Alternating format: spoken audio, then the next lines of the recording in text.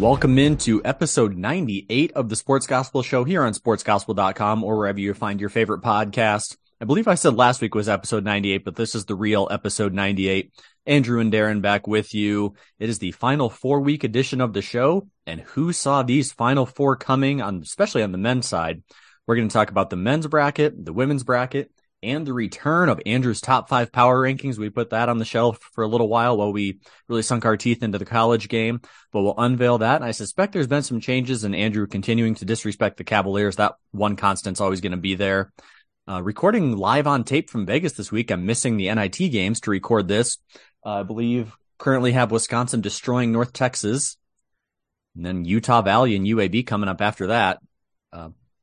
But Andrew, any last minute betting advice on the NIT games?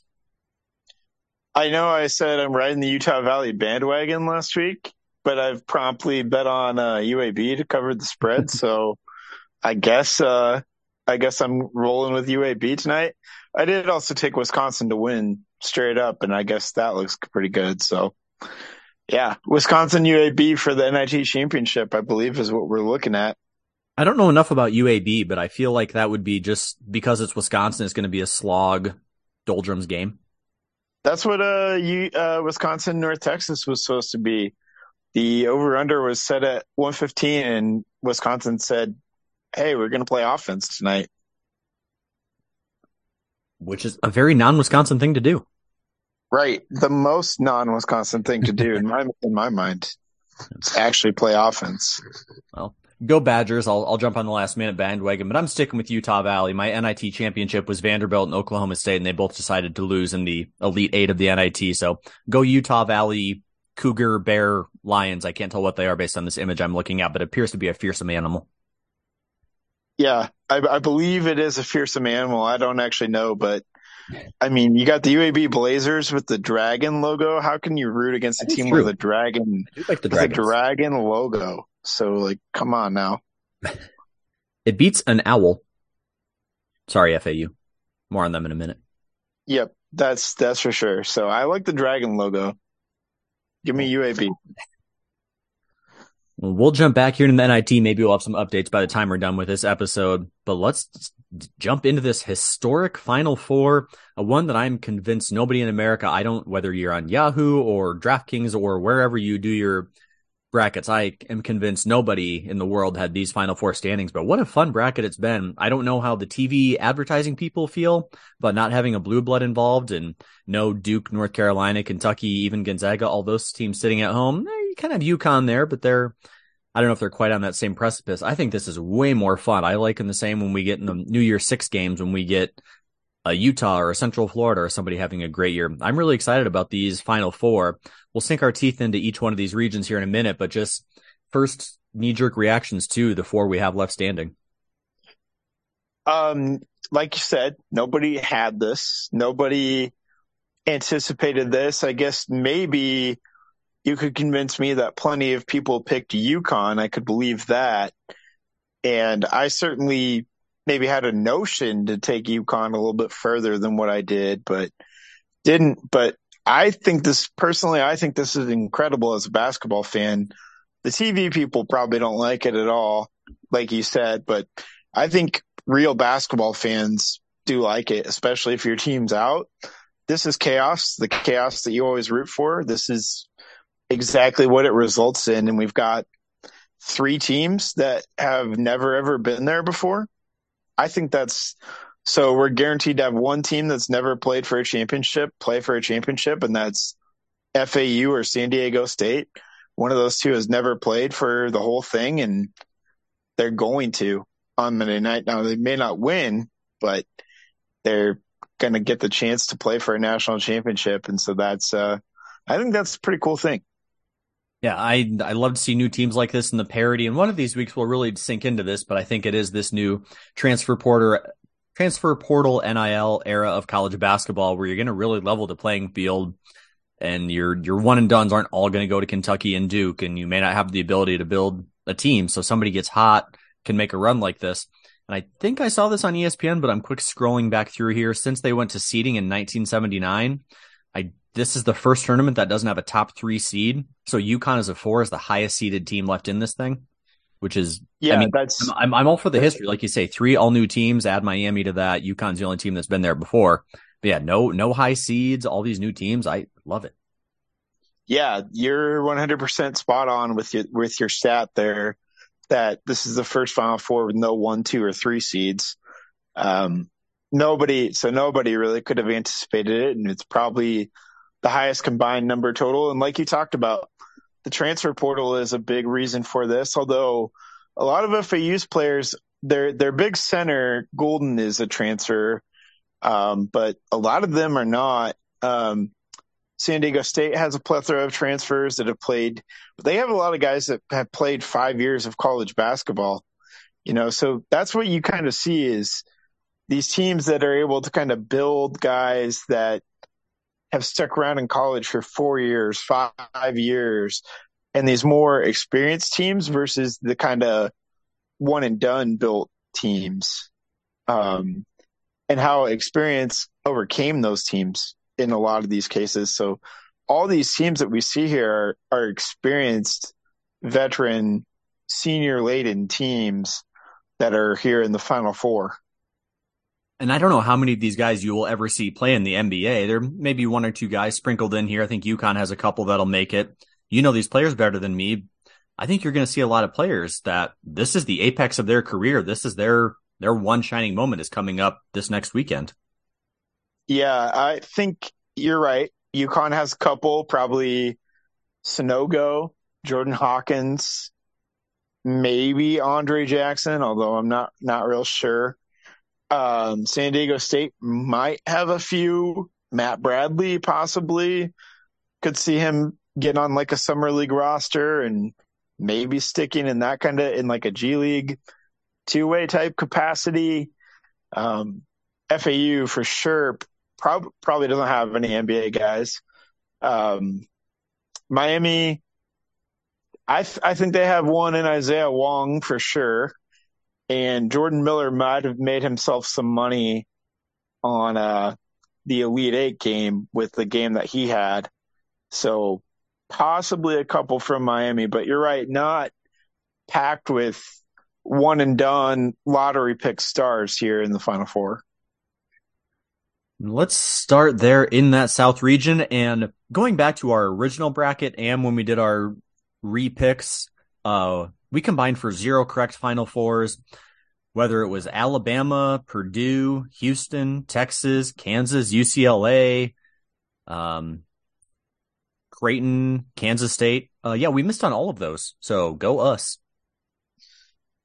Well, I mean, we can start with the controversy of maybe Creighton should be here.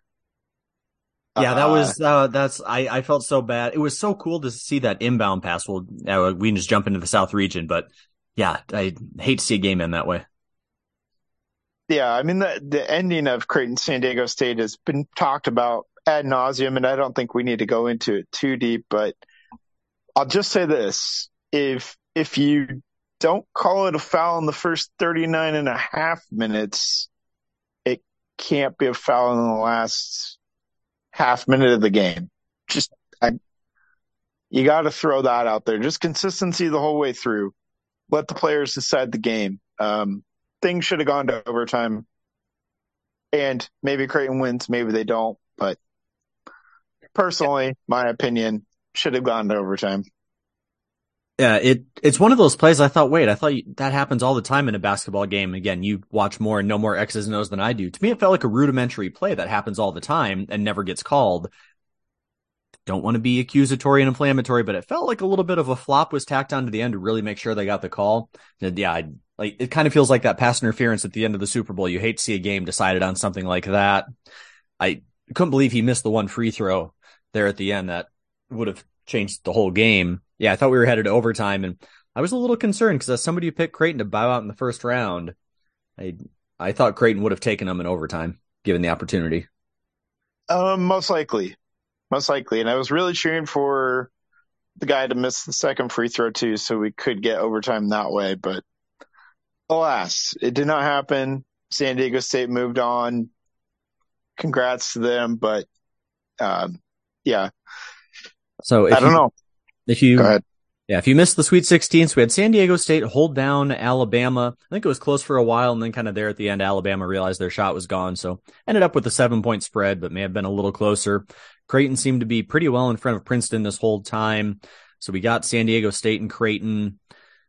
And then San Diego State, as we mentioned, winning by 1. And we talked a lot about this, some weird seedings. I think you could argue Creighton should have been higher than a 6. I was a little surprised San Diego State was at a 5, but they've proven me wrong here. Looking back at the bracket, San Diego State, only gave up 60 plus points to Alabama. And that's one of the top 5 best teams in the country all year. 57 to Charleston, 52 to Furman, 64 to Alabama, and then 56 to Creighton. So we'll kind of talk about the matchup here, but the first thing that stands out to me is San Diego State, that lockdown hammer defense. Yeah, that's exactly what they want to do. I mean, we just talked a little bit about Wisconsin and them wanting to play a grinded out game. That is basically what San Diego State does, is they play games in the 50s and the 60s, and they're comfortable with that. They muddy up the game. They take the whole shot clock, but it's really, they have a plethora of guards. You've got Matt Bradley, you've got Darian Trammell, Lamont Butler, Adam Seiko. They kind of just come at you in waves with these guards. And then Mensa, Arope. I mean, they've got all the great defensive Lede. Like, they have all the great defensive pieces, and they're cohesive on defense, and that really has propelled them. But FAU, they're not like this elite offensive team, but they play so well offensively. They look like guys that have been playing together on offense for years, with John L. Davis and Greenlee and Forrest and Boyd. But it's going to be real interesting because we've got great guard play both ways. And I think FAU is okay with the slow down style. I don't think they have a problem with that, actually. And that's, to me, San Diego State stands out. They're kind of like the hammer. I think they're going to beat teams up, play that defense. But of these 4, to me, FAU feels like they play the best team ball. Maybe it is that senior-laden team and the veteran leadership. I'll admit, I did not watch a lot of FAU before this. I didn't watch a lot of FAU early. We forget that they beat Memphis by 1 point. So they got here by the skin of their teeth. They've played closer games. Memphis, Fairleigh Dickinson, Tennessee. You could argue before that, man, impressive, but maybe they didn't prove anything. But then hanging in there in K-State and that slugfest and being able to go toe-to-toe with that Wildcat offense. What stands out to me as FAU is that team ball, how well they move. They get up and down the floor. They're athletic. I do expect a dunk fest. I feel like both these teams can get some of those highlight reel poster dunks. But for me, with the Owls, it's how well they work as a well-oiled machine. Yeah. And I just think FAU is a little bit deeper than some of the other teams that San Diego State has played, which is kind of funny to say because we're talking about Alabama, although they were deep, but they were kind of young, right? So they're deep and veteran laden. And I think that really gives them an advantage. And they play a lot of 4-guard lineups, so maybe they'll be a little bit undersized when Golden comes off the court, but that's not the kind of thing that really hurts you against the San Diego State team. If you're able to play with good guard play and limit turnovers, which I think FAU can, then they're going to be in this ball game. So I think this is going to be, I think this is going to be a close, probably our most tightly contested ball game between the two. I really like, maybe one team more than the other in the UConn-Miami matchup, but I really think this is going to be our closest game of the night on Saturday. Best player in this game, John L. Davis, Matt Bradley, or other? I'll go Matt Bradley, but John L. Davis is not far behind. I'm looking back here, also your beloved KenPom. So San Diego, number 4 in adjusted defense, and that's the best of all the teams left standing, and obviously one of the best in the country, but 75th in the adjusted offense. Florida Atlantic, so UConn is by far the most balanced, 3 on offense, 11th on defense. Florida Atlantic, 24th and 29th. San Diego State has all the defense and no offense, and then at the other end of the spectrum, you have Miami with all the offense and none of the defense. So, right. And the updated numbers do factor in the NCAA tournament games, so that I mean, it looks even better for all three of those teams that are not UConn than it did before the tournament. Obviously, because they've advanced and they played well enough to advance. So that's I'm not saying throw the KenPom numbers out at this point in time, but I guess I am pretty much saying throw the KenPom numbers out, unless you're talking about UConn, who's obviously the prohibitive favorite and with good reason. I'm trying to look at these schedules just to see, did we miss something glaring throughout the regular season for any of these four teams? San Diego State, 31-6 record at this point. They got smashed by Arizona early, lost close to Arkansas early in overtime, which may have been an indication we should have given them more credit. They lost to St. Mary's in a typical St. Mary's low-scoring slog, but then they split with Boise State. They split with Nevada. I'm trying to see, oh man, did they pummel somebody? And they really just, there's nothing that stands out to me about the San Diego State schedule. And then Florida Atlantic is 35-3 at this point, which is impressive anytime you get to 30 wins. But losses to UAB, who we're currently potentially cheering on tonight, Middle Tennessee, and then they got destroyed by Ole Miss early. But they didn't really play anybody. So I'm trying to figure out, is there something in the schedule that we overlooked? But not looking at either one of their resumes, nothing stands out as, well, of course this is a Final Four team. What were we thinking? Yeah, no, there's nothing that would have led you to believe pre-tournament that FAU is anything more than maybe a team that could win a game and give a one seed or, give a really good second round game, right? That's kind of what I thought about FAU was they could win their first round matchup and make a really interesting second round game, but probably bow out. Not anything like this, not anything like what we've seen. So I think the smart pick is San Diego State, but I like this FAU team. I want to get on the bandwagon for the first year coach and the Dusty and May story. And we'll talk about the coaches here in a little bit. I want FAU. I think it's going to be a bloody heavyweight brawl. FAU 66-62. I think San Diego State's defense is going to be there, but give me the closest thing we have to a Cinderella, the team basketball of the Owls. Give me FAU 71-61. Ooh, nice little cushion. A nice little cushion. And so FAU moves on and advances to Monday night. What do we have here? Do they have lines on this as I sit in Vegas asking this question? I believe it's San Diego State 1.5 or 2. And then currently at this point. Well, I'll take FAU to cover that. And over on the other side, Miami versus UConn. Miami, they feel almost as surprising as anybody to be here. Taking down Drake in a close game early, destroying Indiana, I think a game that surprised a lot of us, and then handling Houston. I did not see either one of those coming. I have no idea what's going on with Jim Larinaga and how he's been able to do this 2 years in a row. And Nigel Pack and Isaiah Wong, I think when we talked about our top 10 players still left last week, the only one still standing is Isaiah Wong. And they had a great game with Texas. I was following that. And, Texas has this in hand, and then Miami scoring late. This going 80 plus in 3 of their 4 games. Watch out for this Hurricane team. But my goodness, UConn is terrifying. For my money, UConn is the best team left standing, which, as we've learned in this tournament, best team doesn't mean you're going to win. Miami's been on a roll, but UConn is terrifying after what they did to Gonzaga.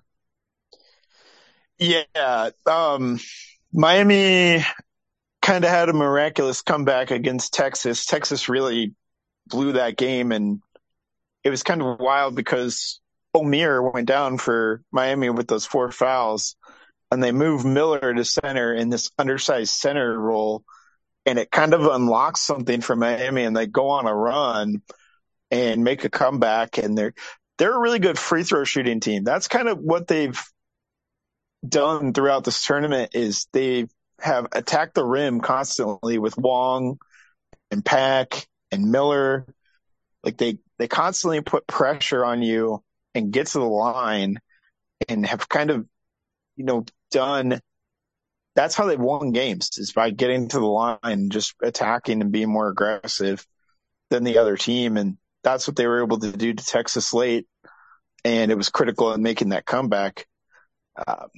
So Yeah, and Larrañaga never been to Final Four. Miami. Well, wait, no, Larrañaga's been to Final Four. Sorry, with George Mason, but not with Miami. And Miami's program had never been until this year. So that's truly impressive. But again, they have good guards. But I do think, like you said, what UConn did to Gonzaga was really scary stuff, man. Like Gonzaga is not any sort of a slouch or anything to laugh at, but UConn just made them look silly. And it was Sanogo dominating inside, and Newton looks good, and Hawkins is shooting well. And if the UConn guard play is like that on Saturday night, then I don't really see how Miami stands a chance. I don't think Omier can stand up to Sanogo and Klingon, the 2 7-footers that UConn can throw out there. So for my money, I think UConn, the spread is 5.5. I think UConn covers that rather easily, and we get a UConn FAU championship. Such a weird game. Giving some due credit to the Sweet 16 here. Like we mentioned, Miami handled Houston. Texas was rolling over Xavier. I thought that was going to be a close game for a while, and Texas had other ideas. UConn pummeling Arkansas.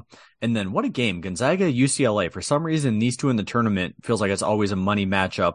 Phenomenal game. Drew Timme played out of his mind. Those were my two favorite teams. So to see him go head to head, Jaquez versus Timme, and just those two teams. So I want to give some credit where credit is due before we all talk about what UConn did to Gonzaga. So you have two teams that scored 80 plus in 3 of their 4 games. UConn only put up 70 on St. Mary's, but St. Mary's doesn't believe in offensive basketball, so that kind of makes sense that you hanging 70 on St. Mary's is a feat. I'll go with you on UConn again. This is the one team that feels like they should be here. People were saying they are one of the best teams in the country. They had a weird slouch in the middle of the year. Looking back at the schedule, UConn destroyed Oregon when we thought Oregon was going to be something. Handled Alabama and Iowa State, 2 tournament teams. Okie State and Florida. And then they were rolling through the Big East early. This team started out 14-0. I mean, Butler, Georgetown, and Villanova are not the class, but they got beat up by Xavier, Providence. There was a stretch there. They lost 1, 2, 3, 4, 5, 6. They went 3-6 for a little stretch there right after the new year. So whatever the other Hurley brother did, got this thing straightened out towards the end of the year. 1 bad loss to Creighton late, but they've really been on a roll. For some reason, the month of January, they didn't play, but since then, this UConn team may be the best in the country. We just didn't see it or acknowledge it. Yeah, I think they just, I don't really know. I think Tristan Newton and Naheem Aline and those guys, I mean, really they just started shooting better. Like that was the problem, was the guard play was just terribly inconsistent in that 3-6 stretch. And after that stretch, whatever they did, whatever they changed, just ended up in them shooting better. And that's kind of been the difference. So, yeah, like I said, if the UConn guard play is going to be as good as it's been throughout the whole tournament, then nobody really, I mean, they're really tough to beat. And looking at Miami's schedule, they're the team, if you're looking at this resume, you would absolutely not pick the Hurricanes. They got destroyed by Maryland early, lost to Georgia Tech, lost to NC State in overtime, lost to Duke. Okay, you forgive that one. Lost to Pitt. So some close losses. And then they lost to Florida State by 1. So their losses were close, but they were to some not good teams, and they really didn't have any. They beat Duke and North Carolina, so some good wins. But that Miami resume, nothing about that tells you, well, of course this is a Final Four team. Yeah, there was definitely nothing to indicate that other than just feel and maybe a belief in Jim Larrañaga, or Miami turning it on at the right time like they did last year. Yeah, there wasn't a lot to indicate to have much of belief in any ACC team, really, but here they are.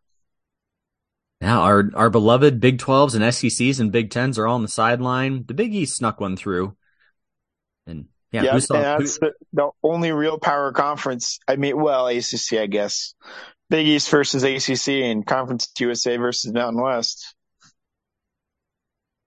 And we talked about them here a little bit, but our coaches, So Jim Larinaga, we talked about kind of at length, had the Cinderella run with George Mason. He does this at Miami about every 4 years, pops up.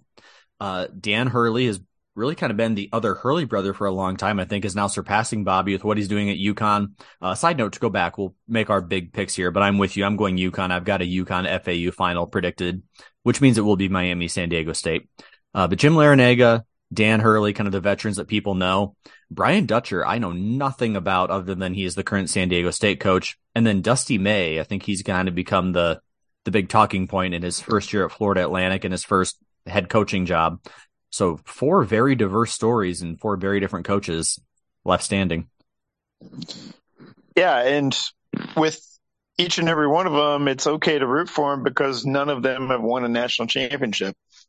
So regardless of who wins it all, I mean, UConn's won it all before, but not with Dan Hurley as coach. So although I will tell you that if UConn breaks through and wins this one, that might start a train of, during the Calhoun era where it seemed like UConn was winning all the time, although they really weren't. They were having a lot of success, but they were very ferocious in the Calhoun era. That might be kind of back again. We might see UConn in a pseudo blue blood type run here with Hurley as their coach if he's able to break through and win this one. Yeah, and I hope he stays there. I don't know how much higher you can rise than UConn in the college game, or if he has any aspirations for the pro game. Dan Hurley feels like one of those guys. I think we talked about this last week. How long can Izzo and Boeheim and those guys stay in their current roles? Feels like we're ready for a new crop with all the last generation really retiring. So, not that Dan Hurley's this young pup, but somebody new to be in there every year contending, join the likes of Tony Bennett and Scott Drew and those guys. I could tell you though that for most of the nation, if Dan Hurley is in every year, he'll get really old really fast with just some of his sideline antics and stuff. I think a lot of people will get annoyed with him really fast. I don't think we're sick of him yet, but some of his sideline stuff will get kind of annoying if UConn is here year after year. Again, there's no guarantee of that, but going on a deep run certainly helps out with recruiting. And the basketball tradition that UConn has is a good one too. So they could get things up and running here. So Dan Hurley went from Wagner to Rhode Island to UConn. He's made the tournament each of the last 3 seasons. Jim Larinaga has been around forever. We know George Mason. He was at George Mason for a long time in Miami for the last decade. Do you know where Jim Larinaga coached before that? Not at all. He was at Bowling Green and something called American International, which appears to be a D2 school. Wonderful. Brian Dutcher is in his first head coaching gig after being an associate head coach for 20 years. Made the NCAA tournament 4 out of 5 years, and then he was also there for the tournament canceled year.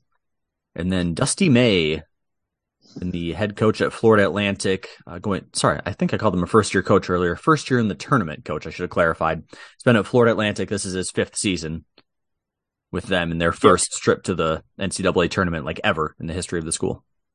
I'm glad you brought up that COVID year with San Diego State because a lot of people don't remember that year that the tournament got canceled because of COVID, that San Diego State was probably a 1 seed. They had a 30-2 record, I believe. They were a 30-win team and 30 definitely and 2. in the conversation for a 1 seed, probably a 2 seed at worst.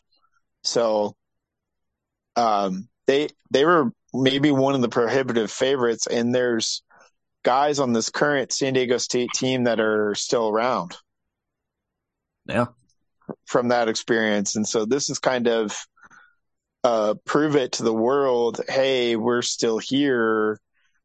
The guys from that team, not all of them have gone. Some of them are still here, and yeah, we're hungry, and that's why we made it as far as we did. So a little bit of something to prove for San Diego State. So bit of a random impromptu trivia game here.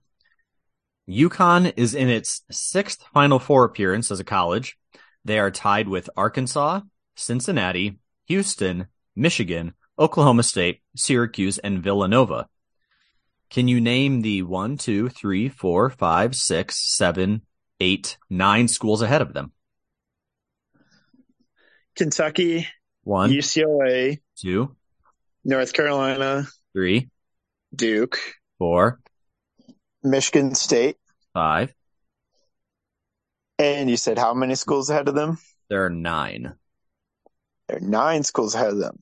I don't think there's any that are really far out there. There's one huge name you're missing, and then 3 like, oh yeah, those are good basketball schools. Louisville. Louisville. Wow, Louisville's the one I thought you may struggle with. Michigan. Incorrect. Michigan is tied with them, although they did have 2 vacated. Oh, yeah, that's right. You just said that. Let's see. Just going down the list of my Blue Bloods here. So I already got UNC, Duke, UCLA, Kentucky, Michigan State, Louisville, Houston, Incorrect. Cincinnati. Incorrect. Those both also have 6. Oh, shoot. Man, hang on. Give me a second. Yeah. Okay. I won't give you any clues. No clues yet. I don't know if Kansas. There we go. That's the big one. Oh, wow. They've been 16. By the way, so North Carolina leads with 21, UCLA has 18, Duke and Kentucky 17, and Kansas with 16. Wow. I gotta think Texas is up there. Where is Texas? Texas only has 3, shockingly. All right. Trying to think of another team that's been there quite a few times in my lifetime. I know Florida has back-to-back championships, but I don't know if they really have that many Final Fours. Only 5 Final Fours. Yep. One of these schools, I think, had their golden era really before we were around, and the other one's kind of just up and down every couple of years. Yeah, so I'll tell you the conference, I think you'll get it quite easily.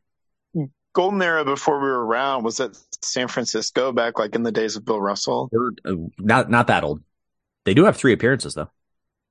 Ooh, not that old. Huh.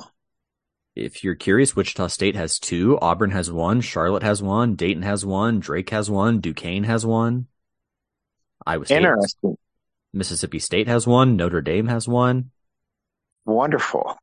Oh, Indiana. There we go. You're missing Indiana. That was the biggest one you were missing. Yup. You're in the right conference. Oh, Michigan. I said Michigan State already. Ohio State. There you go. Ohio State has 10 Final Fours. Apparently, they still play a third place game. They have 2 third places, 5 national title appearances, and 1 championship. Oh, interesting. No third place game. That's the kind of Ohio State success rate I like to see. 1 out of 10. Wow. That's great. That's a great conversion rate there for Ohio State. Do you want to give Dusty May a new job next year? I certainly think he probably will have a new job next year. So I was looking at this. I can't imagine they're at least not going to knock on his door for this run he's had with Florida Atlantic. So looking at the jobs that are currently available, and also Texas just hired Rod Terry, is that the guy's name? Who absolutely, I think, deserves that job after coming in as the interim and taking the lead 8. He calls himself Rodney Terry, but he's really Giancarlo Esposito from Breaking Bad. Nice. It's really just his twin brother, and actually just Giancarlo as a basketball coach. He gave up acting and decided to become a basketball coach, and that's Rodney Terry. Nice. He just got his job, so he comes off the list. I'm not saying these are the best basketball schools, but I'll give you the jobs that are currently listed as vacant, at least amongst your power conferences. So you've got Cal, Penn State. We'll throw South Florida and Temple in there. Texas Tech, and then maybe Valpo. I don't know if you consider Mountain or Missouri Valley an upgrade over the Conference USA. But really, your big schools are Cal, Penn State, and Texas Tech. Are you leaving FAU for any of those this year? Well, Cal and Penn State, I believe, actually just hired coaches, so those are off the board. I was busy today. They can't have news without me paying attention. Yeah, actually, Cal hired, I believe, former Laker legend Stanford legend as well, Mark Madsen. Oh, nice. Tell Wikipedia to get updated. Um, and then I forget who exactly Penn State hired for their coaching vacancy today. The VCU coach, Mike Rhodes, is going to be the new head coach at Penn State. I believe it's actually been offered, but I don't know if it's been taken yet. So I can't imagine he would turn it down.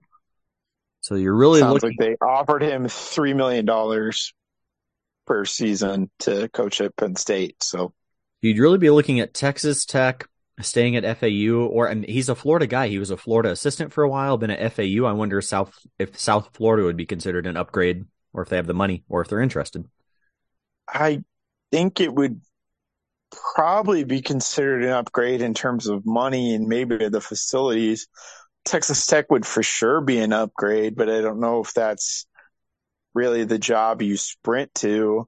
Yeah, that feels like a place I want to stay away from, given the last two coaches Yeah, situations. I don't want to touch Texas Tech right now. That does kind of seem like a stay away scenario. But also, if you think about it and you look at the FAU roster, I mean, there is a chance that some of these guys could come back. I mean, Boyd could come back, Don Davis. They really only have one senior, and that's Michael Forrest. One senior that plays, I should say. We're looking at freshmen and sophomores here, and some juniors that could be seniors next year. Like they really don't have that senior laden experience. They're making this run with freshmen and sophomore guys that are really talented that they could just run it back next year. Right. So I'm not giving Dusty May a new job. I think he might stay and try and make another go with this group that he's got. And that'd be fun. I'm ready for it. Yeah, I'm ready for it too. And who knows, maybe he could even, Forrest is probably out and maybe another guy leaves. Hopefully not, but he might be able to, through the transfer portal, get another good team together and make another run. All right. Anything else on the men's bracket that we need to discuss? I'm going FAU and UConn in the championship. For a money pick, UConn. For a fun, it'll make me happy pick, FAU. I'm actually financially backing FAU to win it all. Nice. So I'm going to stick to that. And I like you said, it's fun to root for the underdog. And so I'm going to go ahead and pick the underdog. Although I really do think, I'm going with my heart on this one. I've tried to listen to my head this whole tournament and it's failed me. So I'm going with my heart and picking FAU to cut down the nets and win the national championship. Either way, we will have it and have our feedback here in the next couple of weeks, ready for a fun new Final Four with all this new blood and new teams, at least on the men's side. We're going to jump over here on the women's side, and a lot more chalk in the women's bracket, and the power kind of stays where you expect it to. Do you want to talk about your game first or second? Let's get to that one first. Although I think we definitely would be missing out if we didn't talk about how Iowa got there. All right. Well, we will let Andrew have his soliloquy here. The game he's been praying, wishing, hoping for.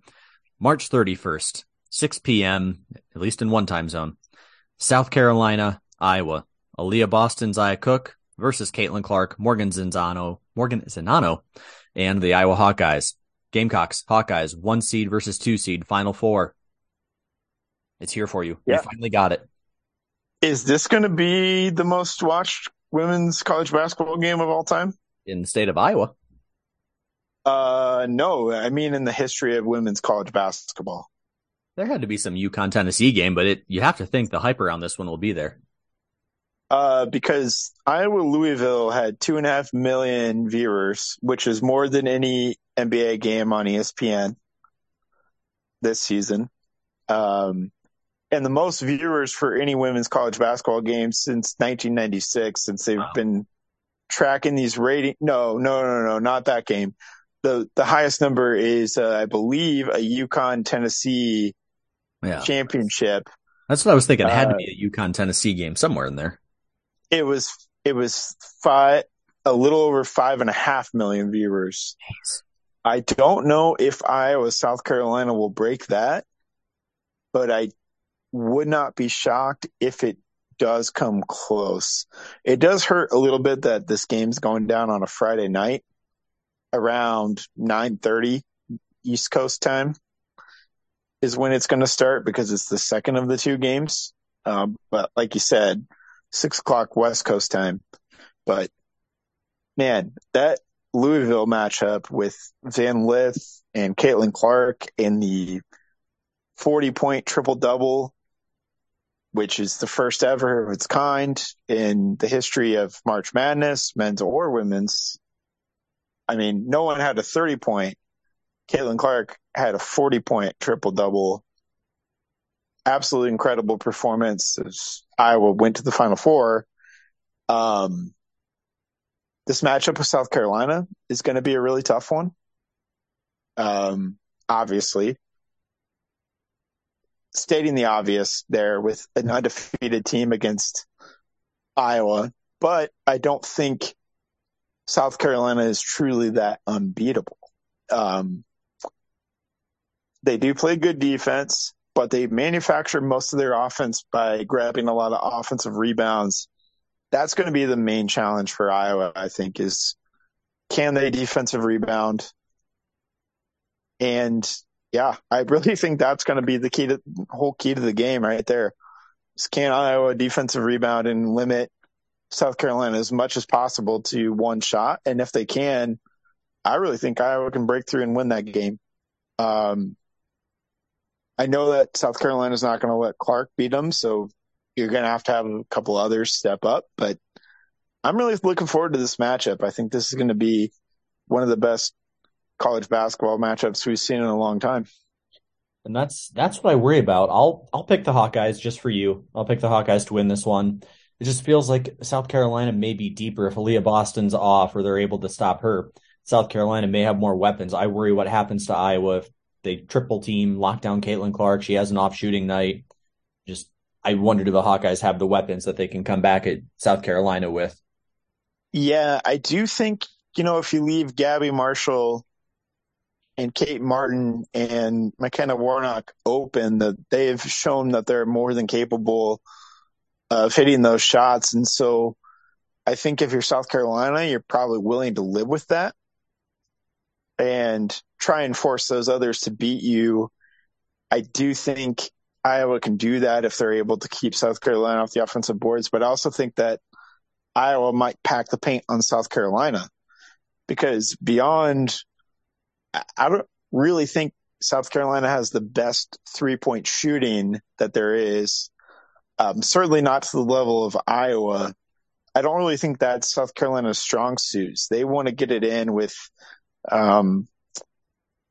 Boston, obviously, who's 6'5", but they also have a 6'7". I'm blanking on her name right now, but they also have 6'7" that they can throw at you.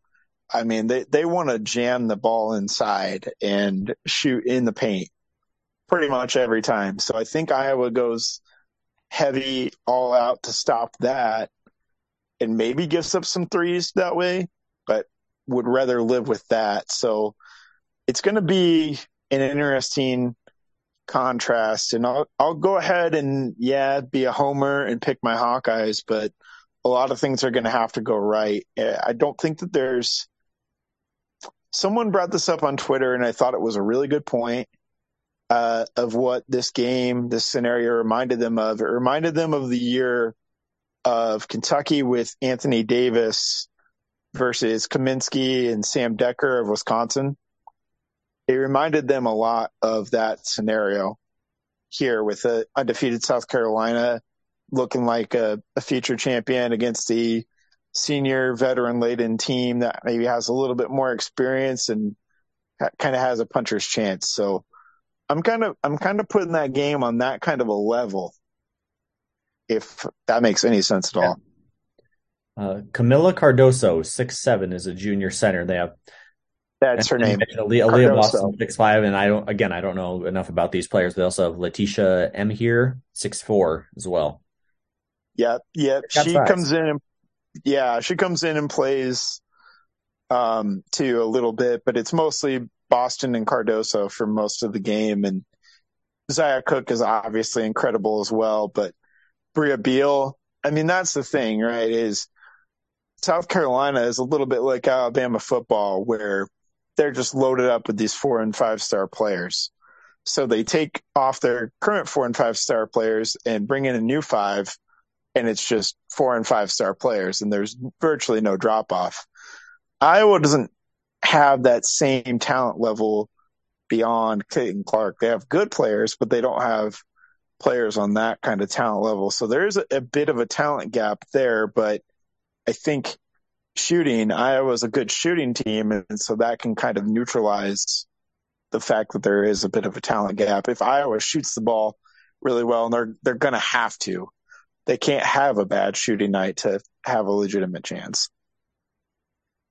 Well, in South Carolina, just a random side note here, they're really kind of an upstart program. I think we've gotten used to them being amazing. They're really kind of new to this postseason. I think it's really kind of been since Dawn Staley got there. Champions last year, made the Final Four in 2021, made the Final Four in 2015. But really, they're not a UConn or a Tennessee. They're still pretty new to this elite level college basketball. Them and the Right. Hawkeyes, it's not quite a FAU San Diego State, but these are still two relatively new contenders.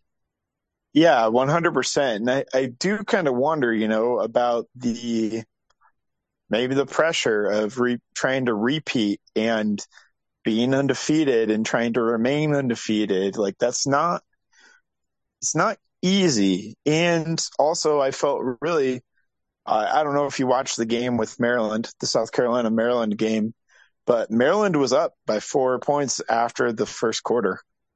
And then it all kind of fell apart. And, I felt like South Carolina was allowed to be physical in some ways that Maryland maybe wasn't. And I'm not saying that the refs cost Maryland the game or anything like that. I feel like South Carolina would have overcome and won, but that'll be another piece of this too. Is this a kind of a tightly officiated game, and does that favor Iowa? So there's a lot of factors here at play beyond just maybe the on the court stuff. There's a lot of factors at play, I think. So, going back to your earlier point, something called Sports Media Watch has what I believe are ESPN Nielsen rankings since '96 when they started showing the women's tournament on ESPN. Highest ranked game is a UConn-Oklahoma tournament game from 2002 at 5.68. And then the game I think we were both referencing, 2004 UConn-Tennessee, was right behind that. 99 Duke-Purdue. And then last year, South Carolina-UConn was fourth. So most of these games are in the last decade. They've really shot up in the rankings since about 2012. You'd be looking at that 5 million. You'd be right there in the highest echelon of women's rankings all time.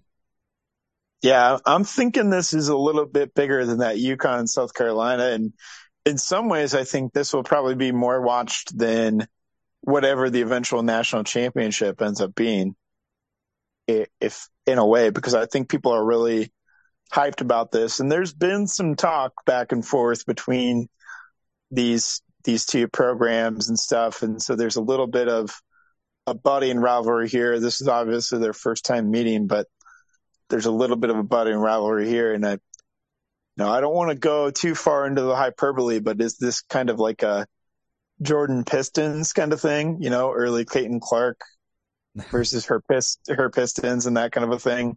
I don't know. Maybe it's too early to build it up as that, but like there's some animosity here. There's not a friendly feelings between these two programs. So Aaliyah Boston is a senior, but is she? Please tell me she's not also coming back. Because you told me Caitlin Clark is coming back. I cannot imagine both these players still have eligibility. Caitlin has 2 more years of eligibility. That is unreal. Because of the COVID year, and the word on the street is that she plans to use both. But is Aaliyah Boston done after this year? I don't know. I don't know. I would imagine that she would be, and if she is, she's the number 1 pick. Yeah, well, yeah. 100% the number 1 pick. I don't know. Maddie Zegras, what does she got? Yeah, Maddie Segrist has declared, I believe, and will be like a top 5 pick. All right. I'm trying to look at scoring here because South Carolina has been hanging. Well, they're kind of all over the board. 72, 76, down to 59, and then up to 86. Your Hawkeyes have been just offensive explosion, 95, 74, 87, 97. Trying to see which way this is going to go. I think it's going to be tight. I think we get the upper middle offense. Just for you, I'll go Hawkeyes 87, 83. Wow. I would go Hawkeyes 85, 84. Ooh. And I'm calling a Caitlin Clark game winner. Well, of course. Drama. So we get drama of the highest order, a Caitlin Clark game winner to beat South Carolina in the Final Four and send Iowa to the national championship. Where they will play the winner of LSU or Virginia Tech. That game 4 in the afternoon, so the Hawkeyes or Gamecocks will know who they'll be facing. And this side of the bracket, I think we bungled, even though it really is chalk except for one team. The 1, 2, 3, and 4 all made it except for Indiana lost to Miami. And then Miami rolled over Villanova, and I was really worried it was going to happen again to LSU. Because even though I missed all these, I'd given the choice, I would have picked LSU over Miami. I tried to get behind that Utah team, but Kim Mulkey did her thing and got LSU here to the Final Four.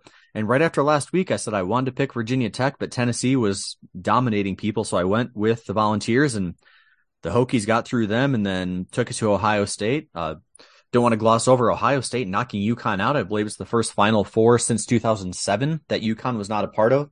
Losing in the Sweet 16 is a very non-Gino Auriemma thing. I watched a lot of that game, and Ohio State was handling them in the second half. So props to the Buckeyes for doing kind of somewhat historical dethroning of the Huskies. And then Virginia Tech, I would say probably the team I'm the least familiar with here in the Final Four is Virginia Tech. Props to them. I believe I've picked against Kim Mulkey in every single round, so I'm finally going to do it. I will pick LSU, our new favorite player, Angel Reese, to be there. So I've got Hawkeyes and LSU Tigers. Yeah, I hate how much I'm going to agree with you here and take LSU as well. I don't really know much about Virginia Tech either. Sadly, I'll probably be rooting for them, but feel like like you said, Angel Reese, it's the Angel Reese show, and she's going to propel them to a national championship. I don't know if you saw the end of that LSU Utah game.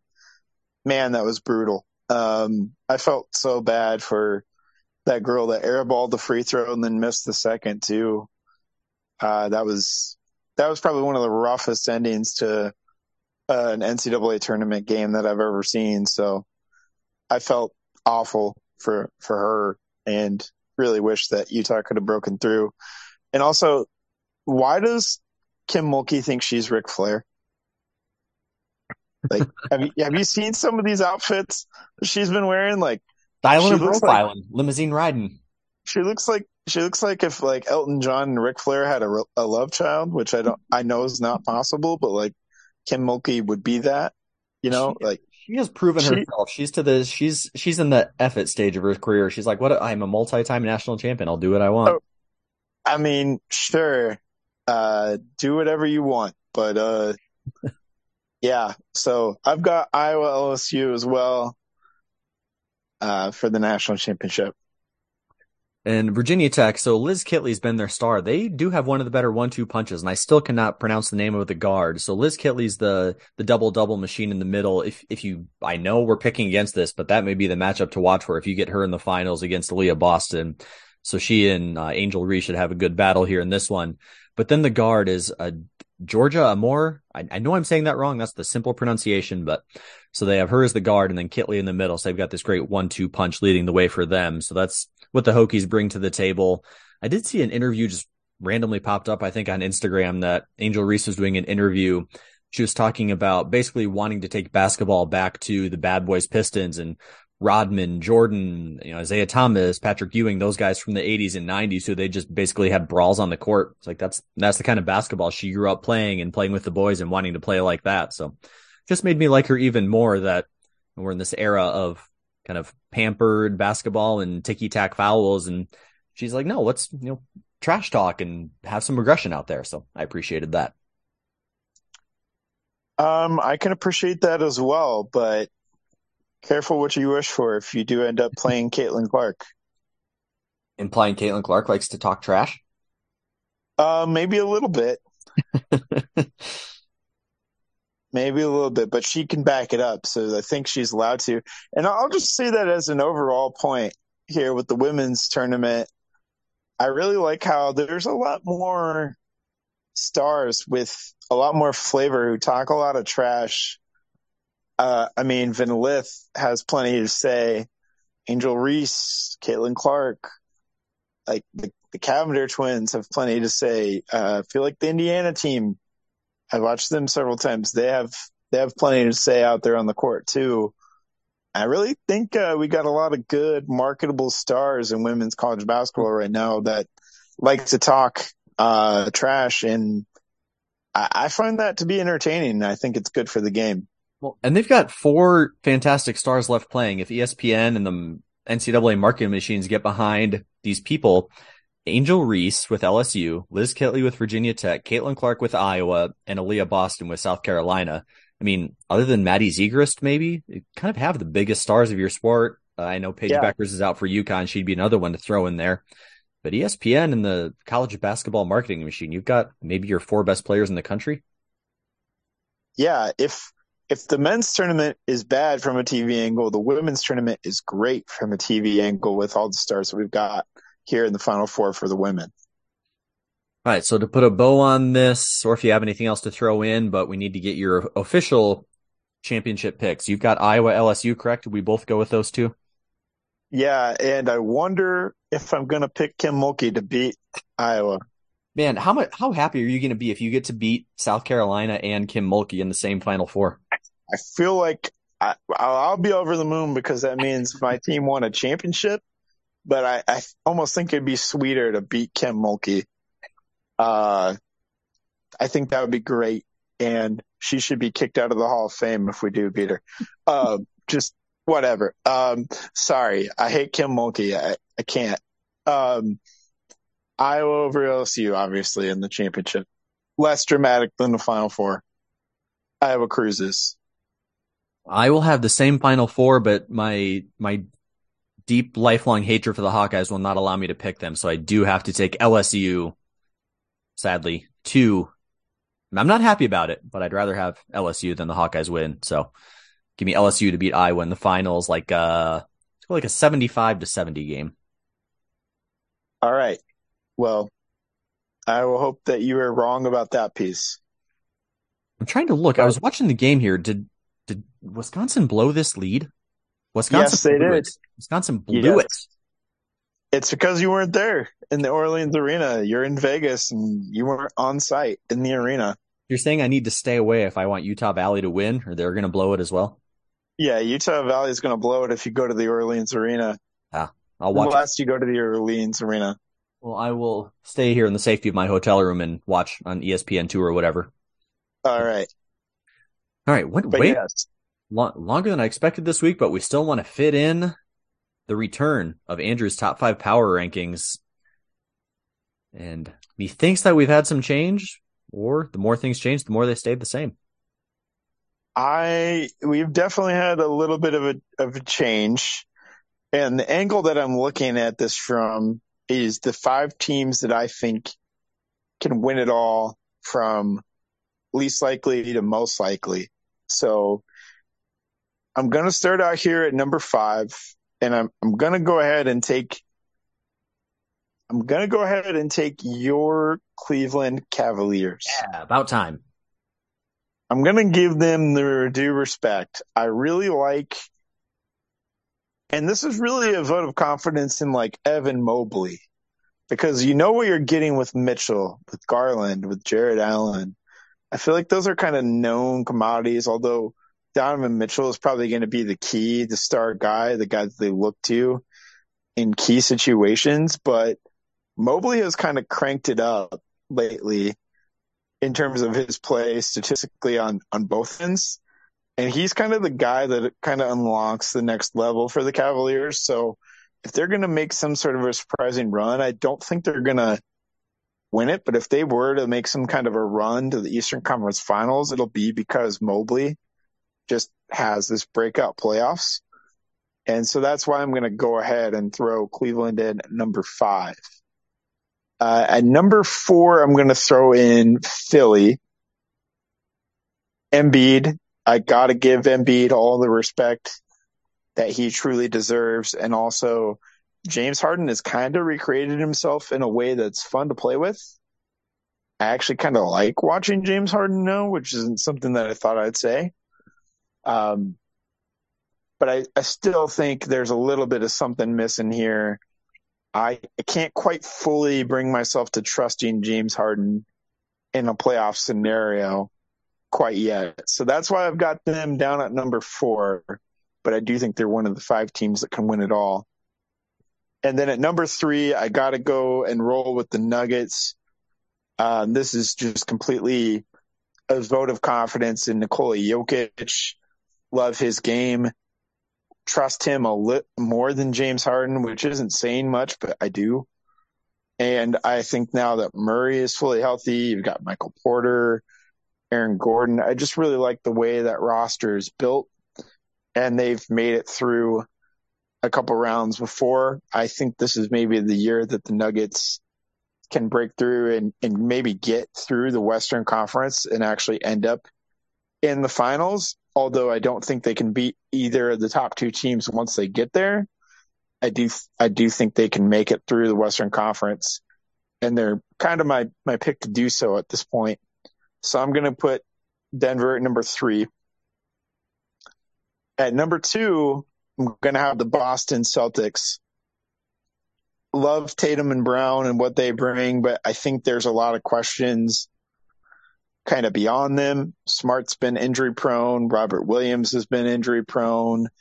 I love the roster that Boston has, but there's maybe some questions beyond Tatum and Brown. But Tatum and Brown in and of itself is good enough to carry them to the Eastern Conference Finals. And obviously it was good enough to take them to the NBA Finals. Although I think a lot of that had to do with the Middleton injury, and they couldn't break through against the Warriors. So I've got Boston at my number 2. And then I think that leaves a very obvious number 1. I view this as the most complete team with the most complete player in Giannis. Middleton has looked amazing. Brook Lopez looks like the defensive player of the year. Jrue Holiday is playing very, very well. They've got Jay Crowder mixed in. Ingles looks good. They're deeper than ever. I really think this is the Bucks' year. They weren't able. They had a lot of things going against them last year. They were not deep enough. They had the Middleton injury, which maybe they could have, with a healthy Middleton, maybe they could have beat the Warriors, but maybe not. But I really think they're probably the most complete and deepest team that we've got. So assuming full health, which you have to, Milwaukee's the best team in the NBA this year, and I think Milwaukee's going to take home the championship. So that's my number 1 in my power rankings. So we've got Cavs 5, Sixers 3, Sixers 4, Nuggets 3, Nuggets 3, Boston 2, Milwaukee 1. So not that I'm disagreeing, but notable by their absence, the beloved Beam team and the Grizz, I would say, are the 2 probably most stand out for where do they fall. Yeah, I can't put the Beam team in the top 5 contenders just simply based off their defense. I do think they have a championship level offense. There's no doubt about that. But in the playoffs, you do have to actually play defense in the playoffs, and games kind of tighten up and become more half court, and teams really lock in and try. And so I don't think that Sacramento is terrible, but they definitely don't have the defense that you need to kind of make it through the slog of the playoffs. Although I would not be shocked at all if the Western Conference Finals is the Nuggets and the Kings, Weird. but I'd take the Nuggets in that scenario. You know who has the best scoring defense in the NBA right now? I believe it's the Celtics. Cavaliers by a few points. Ah, Yeah. but I downgrade them because of their offense. Yeah, they don't rank us high there. But they're amazing at home. They're 30-8 at home this year. That is unreal. When you've got the rim protection of Jared Allen and Evan Mobley, you're gonna do well defensively. It's just that they're a little bit light offensively. Well, They've really got Mitchell, but then Mobley kind of has to become that second guy for them in terms of scoring, and he's not quite there yet, but he's showing plenty of signs. He's just not there yet. Probably not much of a coincidence here, but your top 6 teams in point differential: Celtics, Cavs, Sixers, Grizz, Bucks, Nuggets. So the 6 teams that have playoff spots locked up. Yep. Although Sacramento will have a playoff spot locked up fairly soon because they play the Blazers back to back. So, are we at all worried that the 76ers have lost 3 in a row at this point in the season? No, Embiid sat out a couple. They've got their spot locked up. I'm not really, right now, as it stands, they'd match up with like Brooklyn, maybe Miami if Brooklyn falls off a little bit. I don't really think the Sixers are too worried about Brooklyn or Miami, to be exact. Maybe a little bit concerned about Miami just because the Jimmy Butler factor, but probably not really all that concerned about Miami, and definitely not concerned about Brooklyn. So, yeah, I think it's not really that big of a deal currently. And I would say arguably the hottest team right now somehow is the Grizzlies, who all the issues with Ja and everybody kind of being over them, and here they are 6 in a row, and as we're recording this, 9-1 in their last 10. Yeah, we might have wrote them off a little bit too soon. But I really think that based off what I've seen, there could be issues that come back up during the playoffs. I don't know what it is. I know they've won 6 in a row here, 9-1, like you just said, but there's something that I just can't quite trust about the Grizzlies, and so I didn't throw them in my top 5. Quick MVP update. The sportsbooks and ESPN are telling me that Embiid is the odds-on favorite right now. Basically a 3-horse race, and even Giannis is falling a little bit, but Embiid the 1, Jokic the 2, and then Giannis trailing in 3rd.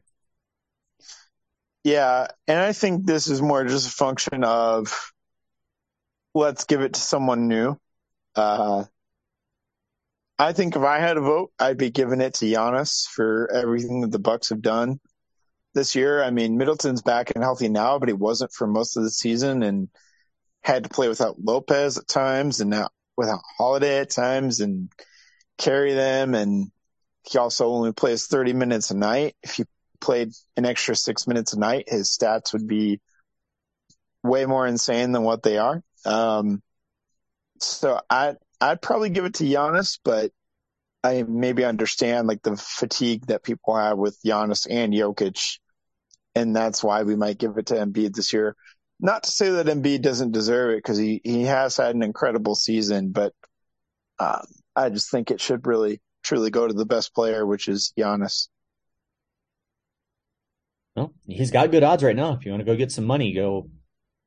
I think it was like plus 300. So I just might. I would have to double down because I already bet on Giannis to win MVP before the season. So maybe I'm just saying that because I hope my bet cashes, but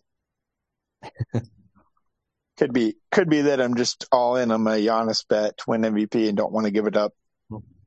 Either way, we've got some tremendous races here to the playoffs as we're getting down to the final. About 10 games for most teams.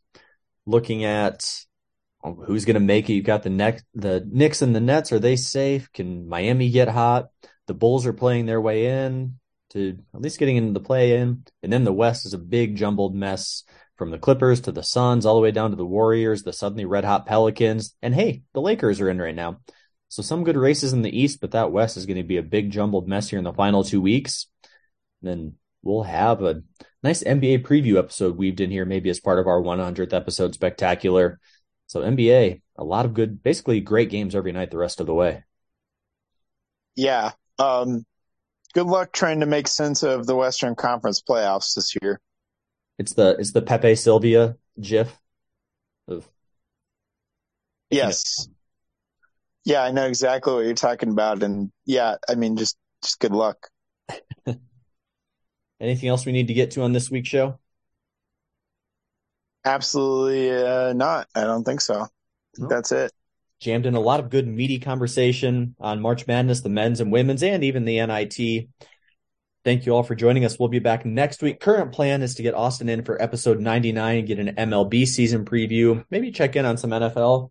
And then Andrew and I are in the lab working out what we're going to do for episode 100. Maybe a big, long episode, some special features, some stuff we've never done before. So in the next fortnight, we'll try to figure out our vision for that. And we thank you all for joining us, and we will see you next week.